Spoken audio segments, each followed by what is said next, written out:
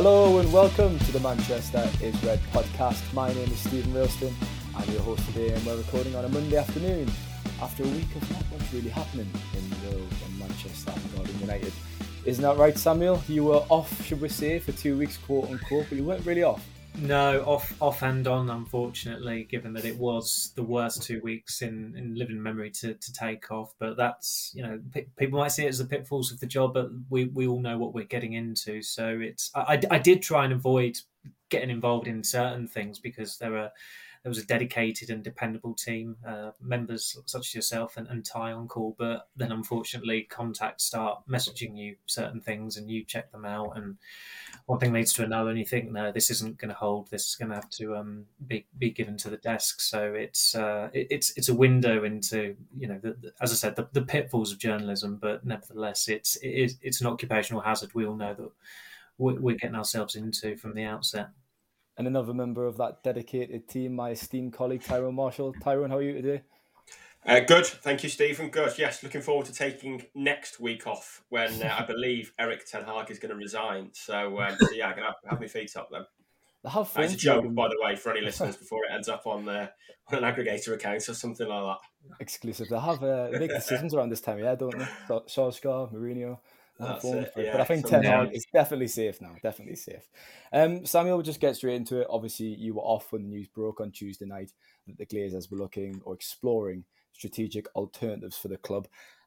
Obviously, a seismic announcement, absolutely huge news. It comes after Ronaldo news that kind of dwarfed it, didn't it?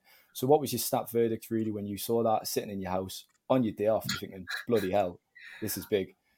Yeah, I had my laptop open because Ronaldo had happened and I'd got in. But fortunately, as I said, you guys and whoever was on, Ty was on at that time and others staying on had done a bang up job of that. There was nothing really more to do. And certainly as far as opinion was concerned, I think I'd said my piece on Ronaldo and everyone else had as well. And unfortunately, in some ways, especially for those of you who were working properly last week, the news cycle moved on incredibly quickly with Mark Kleinman's exclusive, the Sky News business journalist. And I think when those stories emerge and they are sourced and reported by a business journalist, immediately there's no doubting that the credibility of it. It's completely believable, and obviously it was confirmed within hours. It wasn't really as seismic as you say and significant as it was. It wasn't really a surprise because we've spoken about it previously this year or this season even, that just looking at United's revenues and their cash flow, the Glazers were going to need added investment sooner or later. And so, as I said, the news wasn't particularly surprising in that sense because they were going to have to take that decision at some point, even though I suppose a lot of United supporters would have thought, well, it's been 17 and a half years, what's going to change things now? But clearly what's piqued their interest has been the sale of Chelsea this year and the amount that cost as well for Todd Burley and I think is it Clearwater Lake or something like that the consortium's called. Thank you. So there's obviously that's happened, and then of course Liverpool were put up for sale as well. And now simultaneously, you've got the two biggest clubs in Britain and two of the biggest clubs in the world in, by far and away, the biggest and most attractive league in the world for sale. And so it would have been, I suppose, remiss of the Glazers not to have tried to turn the heads of investors who are looking potentially at buying Liverpool or invest in Liverpool when they might actually think, do you know what, we'd rather invest in Man United, and because there's the argument to be made that United are a bigger club than Liverpool. So I think from the Glazers' viewpoint, it's a logical strategy. And hearing someone as authoritative and as time-served United supporters, Michael Crick last week, discussing it, you still have to preach caution as giddy as supporters were at the prospect of the Glazers' occupation finally ending. It might not necessarily be a straight sale. I think there's going to have to be a bit of time for people to take over it. Essentially, it does feel like a transfer window already. You saw last week, we wrote stories. Ty spoke to Jim O'Neill, who a lot of United fans will remember from the Red Knights attempt in 2010. The owner of Zara, he's expressed interest. Apple have been mentioned as well. when United are valued at $5 billion or $6 billion, whatever it is, there are only a small pool of very affluent people who can really afford them, and that is going to attract some rather unpalatable potential owners. And that was another thing that Crick stated last week that was important, and also echoed by the Must statement, which was the importance of who the owners are. United supporters are one of the most principled there are out there, and I'm not saying this as a dig at Newcastle or anything like that, or Manchester City fans, but you've always got the feeling that United fans, proper United fans, paying supporters, match goers, would absolutely abhor the prospect of some sheikh coming in, or an oligarch. I don't think an oligarch could do that these days after what happened with Roman Abramovich earlier this year and the war in Ukraine. But there are certain owners out there who've got their grubby or bloodied hands on football clubs, and it's hopefully if there is a positive from the Ukraine war, which feels like a strange statement to make, but it's a minor one in terms of it being related to football. But you'd think that there are more thorough checks as to who the owners could be. But where there's still no independent football regulator, and with the current government really not inclined to install one anytime soon, despite that review that was led by Tracy Crouch and published earlier this year, I'm not certainly holding out any hope that there's going to be one introduced before the next general election, which is still, 2 years away, 18 months away. Labour have already said that they want to, they would introduce one, but again, that's possibly 2 years away at the very least. So it's reassuring that a lot of United supporters have already stressed that they are going to attract some pretty unseemly characters and maybe some shady characters who I'm sure a quick Google check will tell you quite a lot about their character. So I think it's in United's interests, and look, whether the Glazers care about that or not, I suspect they don't. I suspect they'll just take however much money they can get. If they can whip up an auction of some sort, then great for them. But you do hope for United's sake that if it does come to a straight sale, that it's one that's palatable, that it's one that that is certainly not of the kind that we've seen at other clubs in the last 15 or 20 years. And there's a reason why many United supporters, the majority of United supporters, identify Sir Jim Ratcliffe as the saviour, because probably the worst thing he's done is really dodge taxes by, he's a UK citizen, but he lives in Monaco. That's as bad as it gets, apparently. So that's I think United fans are more than happy to stomach that. And he has already said that if he were to run a football club, it would be as a community asset, and for someone who was born in Fallowfield, coming back to Manchester to try and make his boyhood club a force again, that's probably the closest you're going to get to one of these throwback chairmen who used to be the local butcher and then had the money to take over their local football club and transform it. Those days are pretty much well and truly over. But I suppose Ratcliffe is the deluxe version of it. We'll come on to that a bit in a second then, because it is important to discuss potential new owners and who they are, obviously. But Ty, when the news came through, obviously Samuel said it's probably not a surprise, and he's just laid out the reasons why it is a logical time for them to sell the club, because of course it is. However, do we really think that they want to sell it completely, or perhaps are they looking for a minority investor? Because there was a suggestion, I think in August, that they were in talks with it was a US equity firm that were potentially looking at a minority stake. So is it a permanent deal you think we're looking at here, or maybe a minority stake? I think if it was a minority stake, it would have happened by now. I don't think you put that statement out and basically say you're open to a full sale when you're looking for a minority stake. I don't think it gets that far when the minority stake is the top target. And I don't think anyone's going to go for a minority stake now they know they're open to selling. If they were looking for a minority stake, then like I say, I think you had those reports in August that they've probably been looking for that for 3 or 4 months and just can't get it, which is why they've put this statement out that they're open to a full sale now.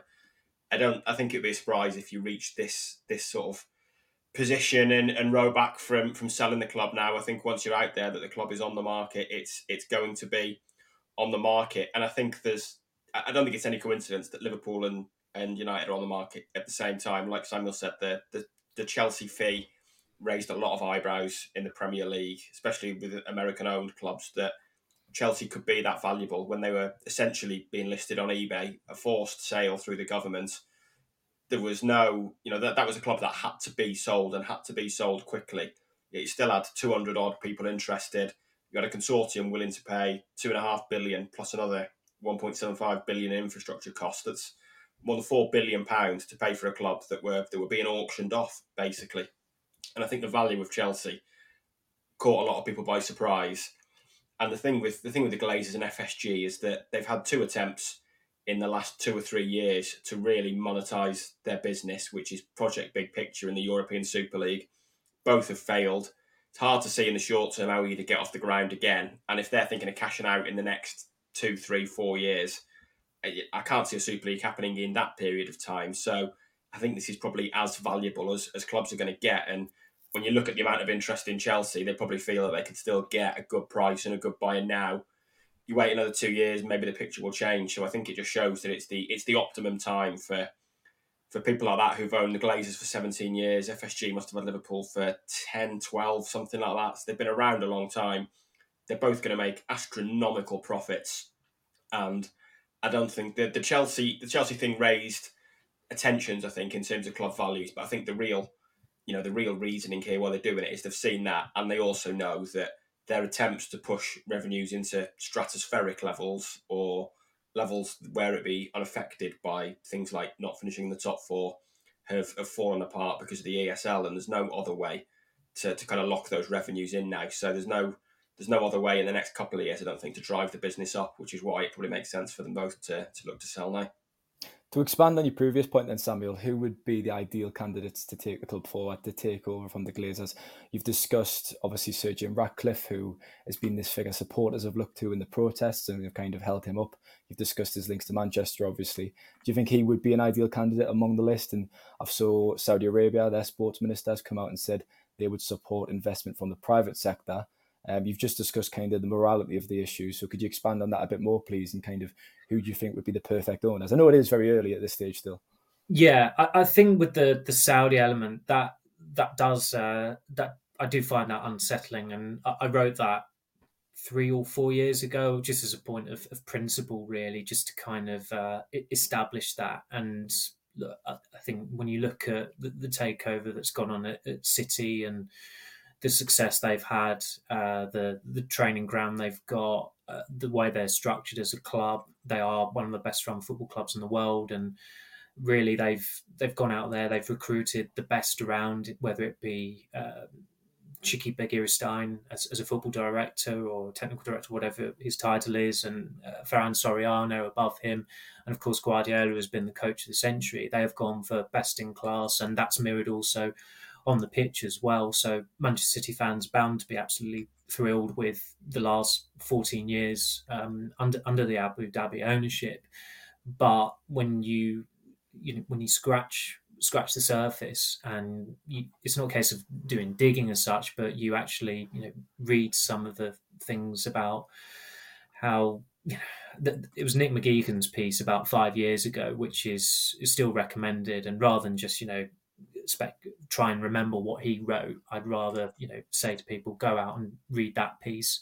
I mean, the intro to it is if you're not sat upright reading the intro, then there's no point reading beyond that, because it really is a jolt. The comparison, if you like, I think the intro kind of reflects on the upcoming Amazon documentary, and it splices together what I think the brother of Sheikh Mansour was once filmed doing in a desert, which I think it's probably best I don't go into any more details of that.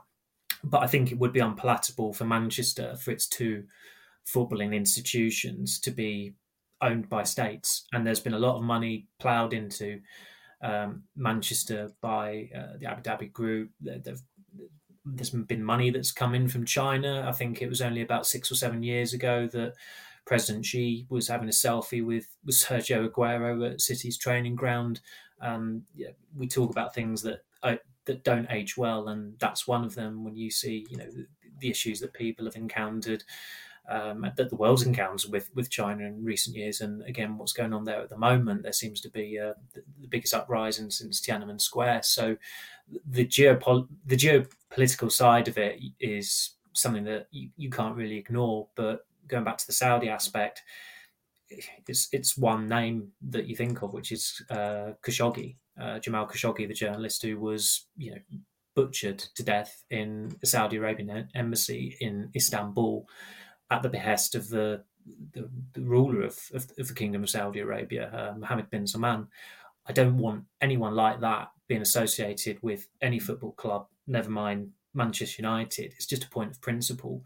And we can get into the morality of other countries, and I can imagine people are listening to this and they're thinking, well, United are owned by Americans, and America embarked on an illegal war in 2003, and of course it did. And there's probably not a single country out there that isn't tainted or doesn't have or isn't whiter than white. But there are certain lines that you just cannot cross, and the whole thing with Khashoggi is so current, and it really does make your blood run cold when the opening ceremony of the FIFA World Cup, you've got bin Salman sat next to the FIFA president, who he was also sat next to for the opening game at the 2018 World Cup. I don't want to get into Infantino. I mean, the guy's a waste of time. But getting back to the ownership point, that's why it's important for United supporters, matchgoers, to value integrity. And as I said, I'm pretty sure they do. And Michael Crick outlined that perfectly last week, and that was echoed by Muss, and it was echoed by a lot of other time-served paying supporters online as well. I think they are very mindful of that, and that the appearance of it is vital, which is why the majority of them have latched on to Ratcliffe, because he has got that connection there, in that he's from the area. He grew up in Manchester. He is a United fan. He was in Camp Nou in '99, and when he did make an offer for Chelsea earlier this year, the deadline had passed, but the offer was still made. Now, someone as affluent as Sir Jim Ratcliffe is not going to do that unless there's a purpose to it. And it felt at the time that he was laying down a marker. And he's gone on the record a number of times talking about the potentially buying United and why it's not been viable or not possible at that time. So, look, when I tried to check in with them last week, there was no comment. The week before, just in response to the Ronaldo comments on the Glazers, it was like, oh, nothing's changed. So I can't imagine he wouldn't be weighing up the potentially buying United, and he certainly wouldn't be a minority stakeholder with the Glazers. Someone with Ratcliffe's profile, he would be majority stakeholder. Sorry. So he would be. I can understand why United fans see him as panacea, because beyond that, he has got cachet in other sports. Where the marathon runner, I forget his name, but he bankrolled his record when he did the marathon in under 2 hours a few years ago, I think it was. He's invested in Ben Ainsley trying to win the America's Cup in sailing. Nice came close to qualifying for the Champions League in Liga last year as well. Obviously, he's invested in cycling as well. Team Sky, I think, have been renamed the Ineos Grenadiers, and so he's tapping into Dave Brailsford, who is a pretty questionable figure as well if you look at Team Sky's history and the therapeutic use exemptions. But he's someone who is highly regarded in the sporting world, and Ratcliffe's got him involved in football now with Nice. So he's clearly an innovative thinker, and he looks best in class as well.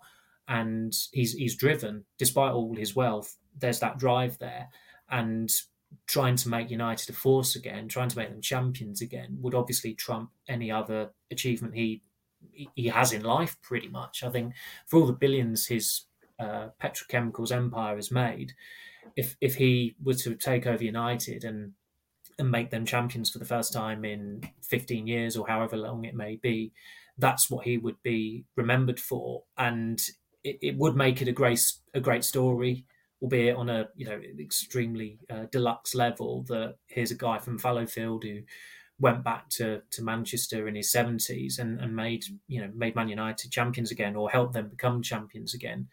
So that would be the romantic element to it. But I suppose with a lot of these things, as romantic as they may seem, and yes, certainly for Manchester City fans, with Aguero's goal in 2012, it's one of the most remarkable moments in English football.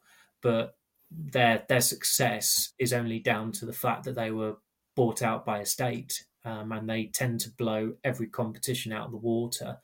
And that success is a little bit like Chelsea's. It's rendered rather hollow. I'll tell you what, I ran a half marathon in September. There was no backing for a gym. What was he thinking? I had my Just Giving page up and everything. I promoted that quite well on Twitter. He'd have been a good sponsor. Yeah, he would have. Yeah, he would have been excellent. Ty, if we analyse the deal a bit closer, and I ask you about the stumbling blocks then, or the potential stumbling blocks for any deal. You've mentioned obviously the competition at Liverpool, they're on the market. What else do you think could be the stumbling blocks really? Could it be the Glazers themselves? Obviously there's been talk of their asking price, and we saw Chelsea, their kind of value that they went for, but there's been talk of the Glazers valuing United well above that. Yeah, definitely. The asking price and the Glazers themselves is an issue. From what you hear, not all the siblings are maybe singing off the same page in terms of wanting to sell the club. So that could be a potential issue. And just this talk of 5 billion, £6 billion. I mean, maybe they get it given the interest. It just sounds astronomical. I mean, this is going back a bit to who buys it, but no good can come from a football club being sold for £5 or £6 billion. I don't think so, unless someone like Jim Ratcliffe is buying it. But there are very few Manchester-born billionaires with that sort of money. In fact, there's probably only one, and that's Sir Jim Ratcliffe. Beyond that, if you're selling it for that sort of thing, it's going to American private equity, then you can't say better the devil you wish for with better the devil you know rather with the Glazers. But after 17 years, but an American private equity firm would not think twice about fleecing the profit to European Super League or something like that. But yeah, in terms of stumbling blocks, I think the Glazers themselves and what their demands might be are a potential one. I think there'll be enough interest to get a deal done. I think there'll be someone mad enough to pay what they want or give them close to what they want. And if whatever the disagreements maybe within the family, if they've reached this position where they're putting out a public statement, they probably know that the writing is on the wall. And then I think beyond that, one of the interesting aspects of it is the fact that this comes at a point when they've got architects and master planners working on Old Trafford and Carrington, and significant money to be invested there. I mean, if the club was sold outright for say £5 billion, a new owner's going to have to put at least £1 billion probably into the stadium. And I think there's I did a piece possibly £2 billion with rising costs. Possibly £2 billion. Yeah, well, that's right. And costs, we know building costs are shooting up with what's happening in the world at the moment.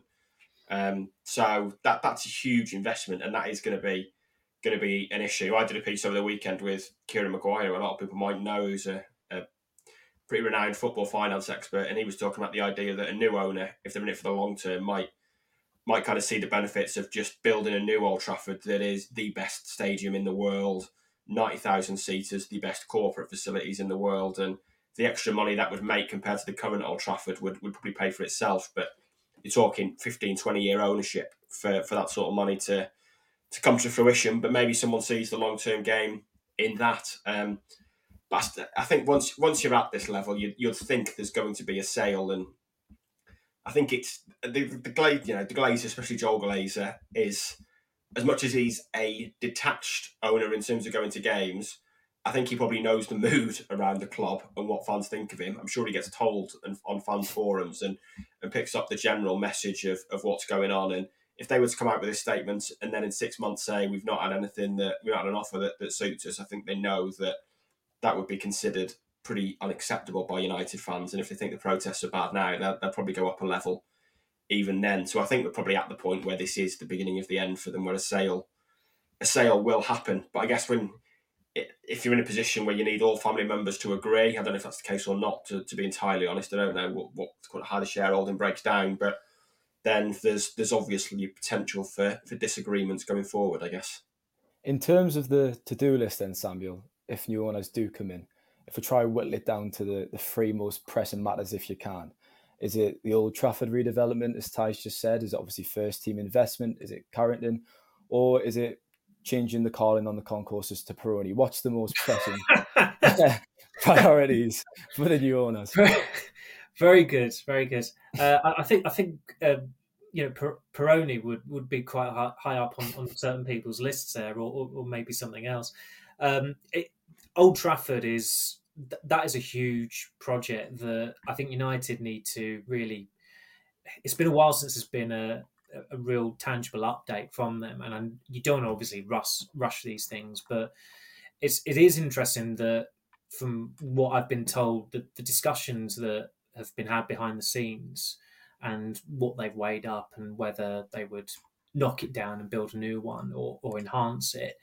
That already those these mini projects, just looking into it, are quite advanced in terms of what the cost would be, how long it would take, what the power broker's preference would be, and Joel Glazer's has been opinionated on that. He's given his opinion.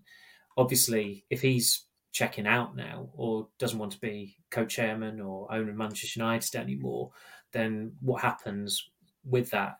I still think that they're not going to just leave Old Trafford to be in the state that it's in at the moment. That is going to have to be addressed, whether it's under the Glazer family or under new ownership.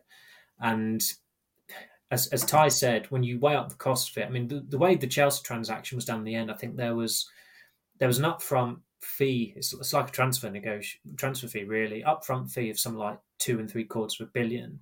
And then there was a dedicated $2.25 billion, I think, to be paid over 10 years.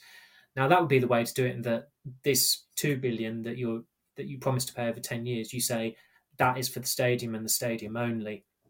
And then, okay, it's £200 million a year on the stadium. But as I said, with the cost of Old Trafford, if you are to do a new stadium, I think the Tottenham Hotspur Stadium, in the end, that cost £1 billion. That was completed in 2019, so it's pre-pandemic. When you take into account the cost of living, prices going up, it probably would be nearer $2 billion.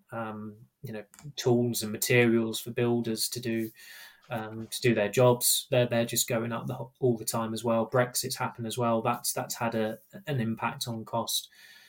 So I think that for a potential owner, that would be the best way to do it. You say this is a 10-year project, and that's been the suggestion, that it would be a 10-year project if you were to do a new stadium, because it would be a couple of years, maybe 3 years, just cutting through all the red tape, going to council meetings, speaking to residents in the area, gaining planning permission.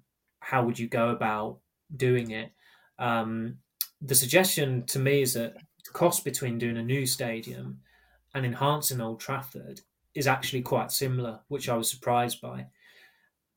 I think the incentive to do a new stadium is that the suggestion to me has been that would actually be a quicker process than enhancing Old Trafford. The suggestion is that enhancing Old Trafford would be a 10-year project, which I was taken aback by, in that, okay, you work stand by stand, but surely you could do it a bit quicker than that. But with the planning process and, as I said, cutting through all the red tape, apparently not. So it's interesting that obviously they've looked into these things in great detail, and I think a new Old Trafford, the word is that they can have it as big as they want. That would appeal to them. One of the ideas floated is that if there was to be a new Old Trafford, the second tier, or even the existing Old Trafford, is that the second tier would just be a bit like at Wembley. That's your hospitality section. And then you maximise hospitality, you get more revenue in that way.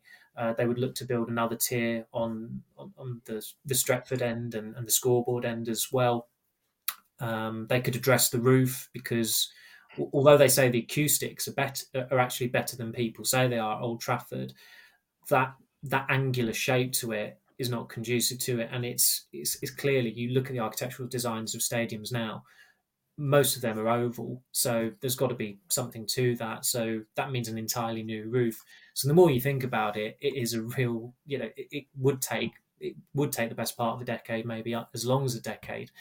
And look, again, from an owner's perspective, although you would be ploughing a hell of a lot of money into that, you would also, be trumpeted as the person who has overseen the redevelopment or the rebuild of Old Trafford. I think that if they were to completely rebuild it, it would be on that site. The suggestion has been, again, from what I was told, was that it would maximise the space behind the Stretford end, where you've got this vast car park, which really, you look at it and you think, look, this is a waste, really. Rather than have a big car park there, you could be doing more with it there, just as a site. Never mind the stadium.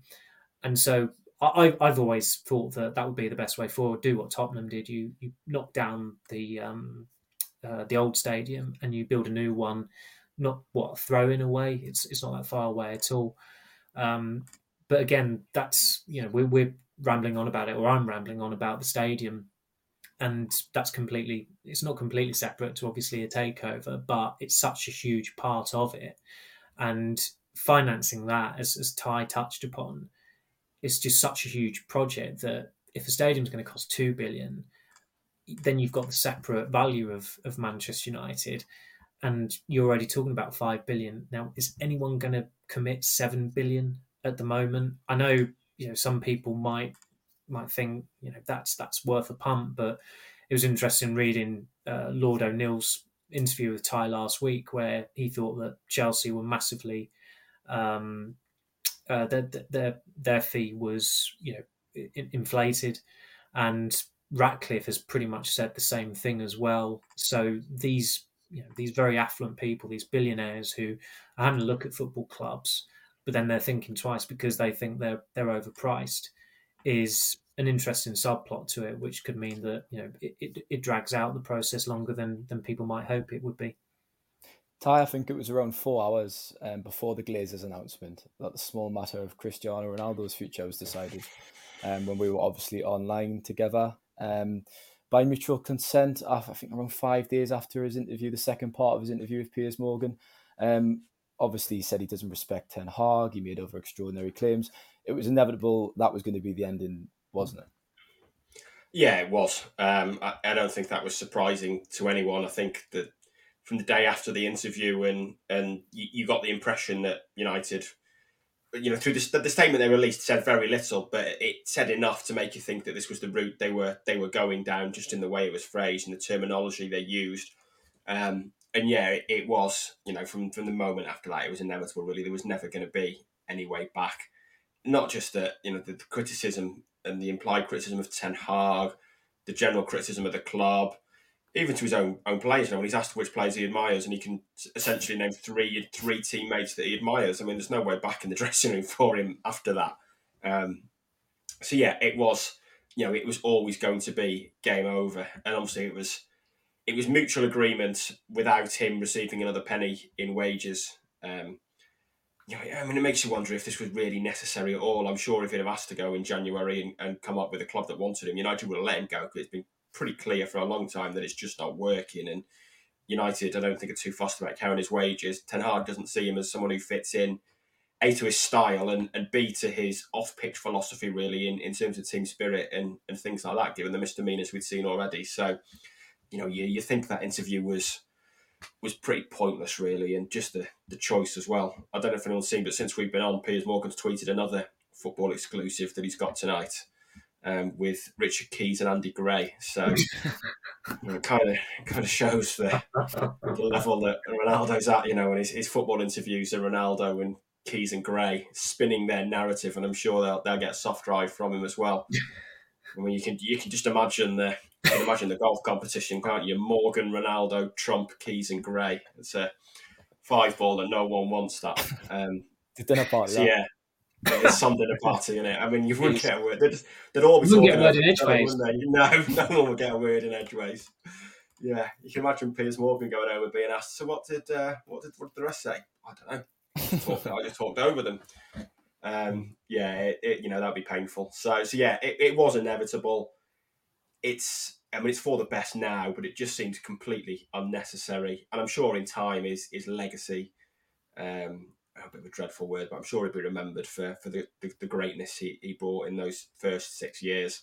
The return has clearly not worked out in any way, shape or form, really. And it just seems just seems a pointless and unnecessary way for it to end, really, when I'm sure he could have left on a free transfer in January if a club wanted him. That's what he's got, essentially. I'm sure United would have happily let that happen, really, if a club would have wanted him. So it just seems an unnecessary way to go about burning your bridges, really. But there we are. Ronaldo's left the building, Samuel, and obviously that means Martial's the only recognised centre-forward at the club. He's been injured a lot of times this season. His record leaves a lot to be desired in that regard. Rashford scored 8 goals. He's been in form, we know that, but he's better on the left. He's not a centre-forward. You've wrote the line that the club would obviously be open to signing a striker in January. So can you tell us a bit more about that? And it would be negligence not to sign a striker in January, wouldn't it? They simply have to sign a forward. I'm sorry to break the news to you, Stephen, but they are going to try and get Chris Wood from Newcastle, short-term battering ram, Premier League proven goal scorer, to get them into the top 4.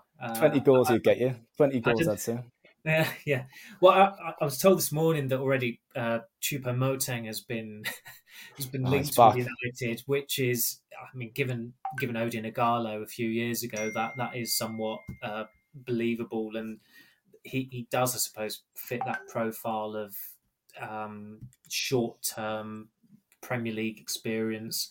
I hesitate to say goal scorer because I really don't think he scores many goals, but he serves a purpose for Bayern Munich because the Bundesliga is a relatively, it's an easier league to operate in, and if you're a backup striker as well, it's not really as much of an issue as if you're a backup striker in the Premier League, where you've really got to be on your toes whenever you come into a game, whenever you start a game, and it's a lot easier to expose a striker at that level as well. So I'd be worried if United did go down the Choupo-Moting route.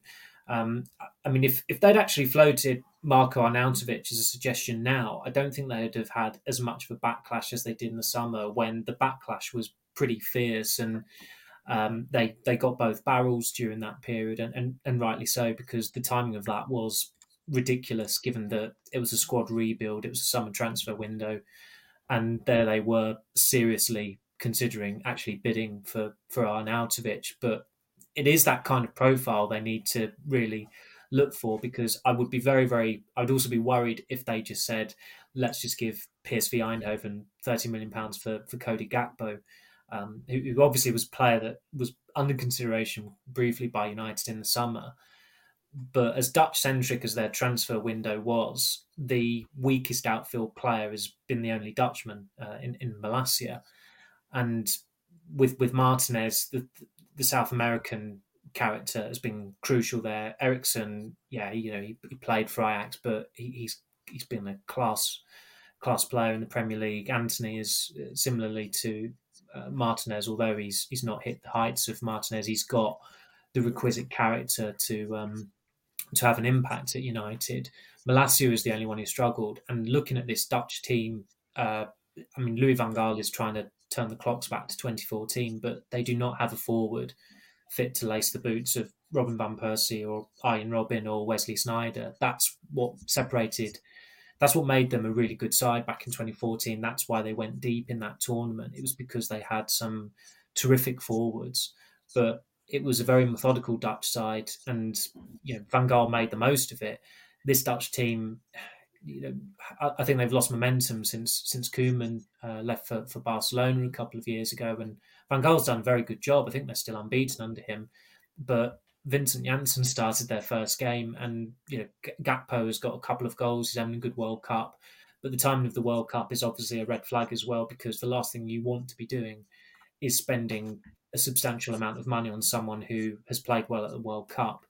And you can imagine United, kind of looking at Gakpo. But as I said, they have, if they were to actually sign him in January, they would say he was under consideration in the summer. This is not a knee-jerk reaction to his performances at the World Cup. But I think they need to think a little bit more outside the box. And I don't mean go to the Chinese Super League and see what Premier League cast-offs are just, got their feet up there and making them out to be a bit of a competition winner or anything like that. But they are going to need someone, because there were fundamental issues with that attack before Ronaldo left. I think we've said all season, really, that the attack is light, and that's with 6 or 7 forwards.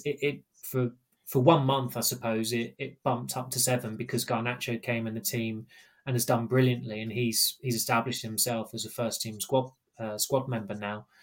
But with Ronaldo gone, although he's past it, frankly, and he's been more of a hindrance than a help for United when he was playing for them this season. At least with him, you did have some presence, and there was a fear factor still, albeit a flagging fear factor. But with him gone, they absolutely do not have a dependable goal scorer in that team. And you can't really take that risk. And I'm not saying that whoever they're getting in January is going to be an outright, a guy who's going to come in and is going to be scoring goals week in, week out. But they do need to get someone in because, look, Champions League football is on the line for them. I don't think any of us really predicted at the start of the season they'd finish in the top 4. They have improved since then, but they are still 5th.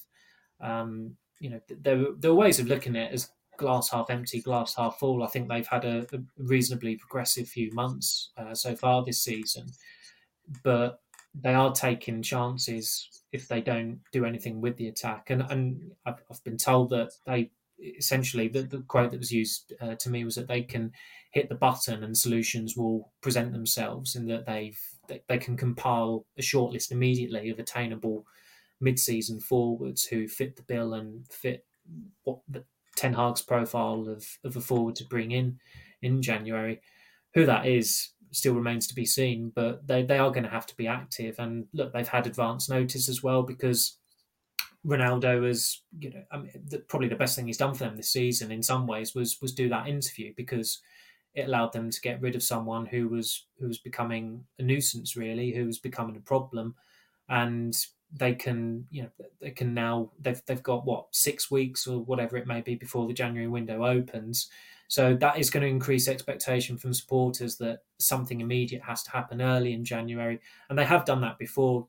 I mean, he was extremely overrated, and he was not very good, even though it did seem like a very good signing at the time. But Henrik Larsson, when he did join on loan, that was announced, I think, in mid-December, because the Swedish league that season had ended, so he was on his 3-month break until the new season. So they were able to arrange that very, very quickly, and they need something lined up as soon as possible, because when the domestic season, when the club season restarts, the games are going to come thick and fast. And if United are to advance in competitions, January promises to be an extremely busy month. And in February, they've not got the 2-3 midweeks, because they've got Barcelona in the knockout ties. In reality, John Murtaugh's going to click that transfer button and Agallo's going to appear, isn't he? For his fairy tale return. I think is he playing in Saudi Arabia now as well? He is. Still playing? He is. Yeah, he's still going strong. God, what about Nicholas? It's got Nicholas Fulkrug written all over it, hasn't it? Yeah. Well, I mean, impressive. Not a bad shout, actually. Yeah. He took his goal very well. He did. Yeah. Hell of a hit. Ty, if we stay just to end the podcast, I'm conscious of time. I wanted to ask you about Rashford in England. I'll not ask Samuel about England, because that's slated earlier. Obviously, England play Wales tomorrow night. We're recording on the Monday. Southgate's brought him on both games, but he's played on the right side, which I thought is quite unusual. I'd actually start him against Wales. Could you see him starting? Yeah, I'd start him. I'd start him on the left. He took his goal on from the right pretty well in the first game. I was surprised he played on the right. No, it was the first game when him and Foden came on and both played on their natural sides, didn't they? I mean, the problem is, you've seen this at United as well. There's just, with the trend for inverted wingers these days, there's just far more left-sided attackers than there is right, because there's so few left-footers out there, and they're a lot more. Their scarcity value is a lot higher than left-siders. You look at the number of potential left-sided options United have got, and then you end up with Alanga or Rashford or Fernandes shoved onto the right to make up the numbers, basically. So yeah, I would start him tomorrow night. I think he's deserving of a start off the left, and he's looked pretty sharp in what he's done so far, and I think United really need to get that contract sorted out, don't they? Oh, that was fantastic. Stephen Ralston's emergency contract. Stephen would be he could be sat on the beach or partying in Ibiza, and if the news dropped, he would rush out and say, "Do you know what? I've got to do a Marcus Rashford emergency contract podcast. I'd abandon a pint of Peroni for a Rashford story, of course. Thank you very much, Samuel. Thanks for your time. Thank you, Stephen. And thank you, Tyrone. Thanks, Stephen. And thanks to the listeners. Take care.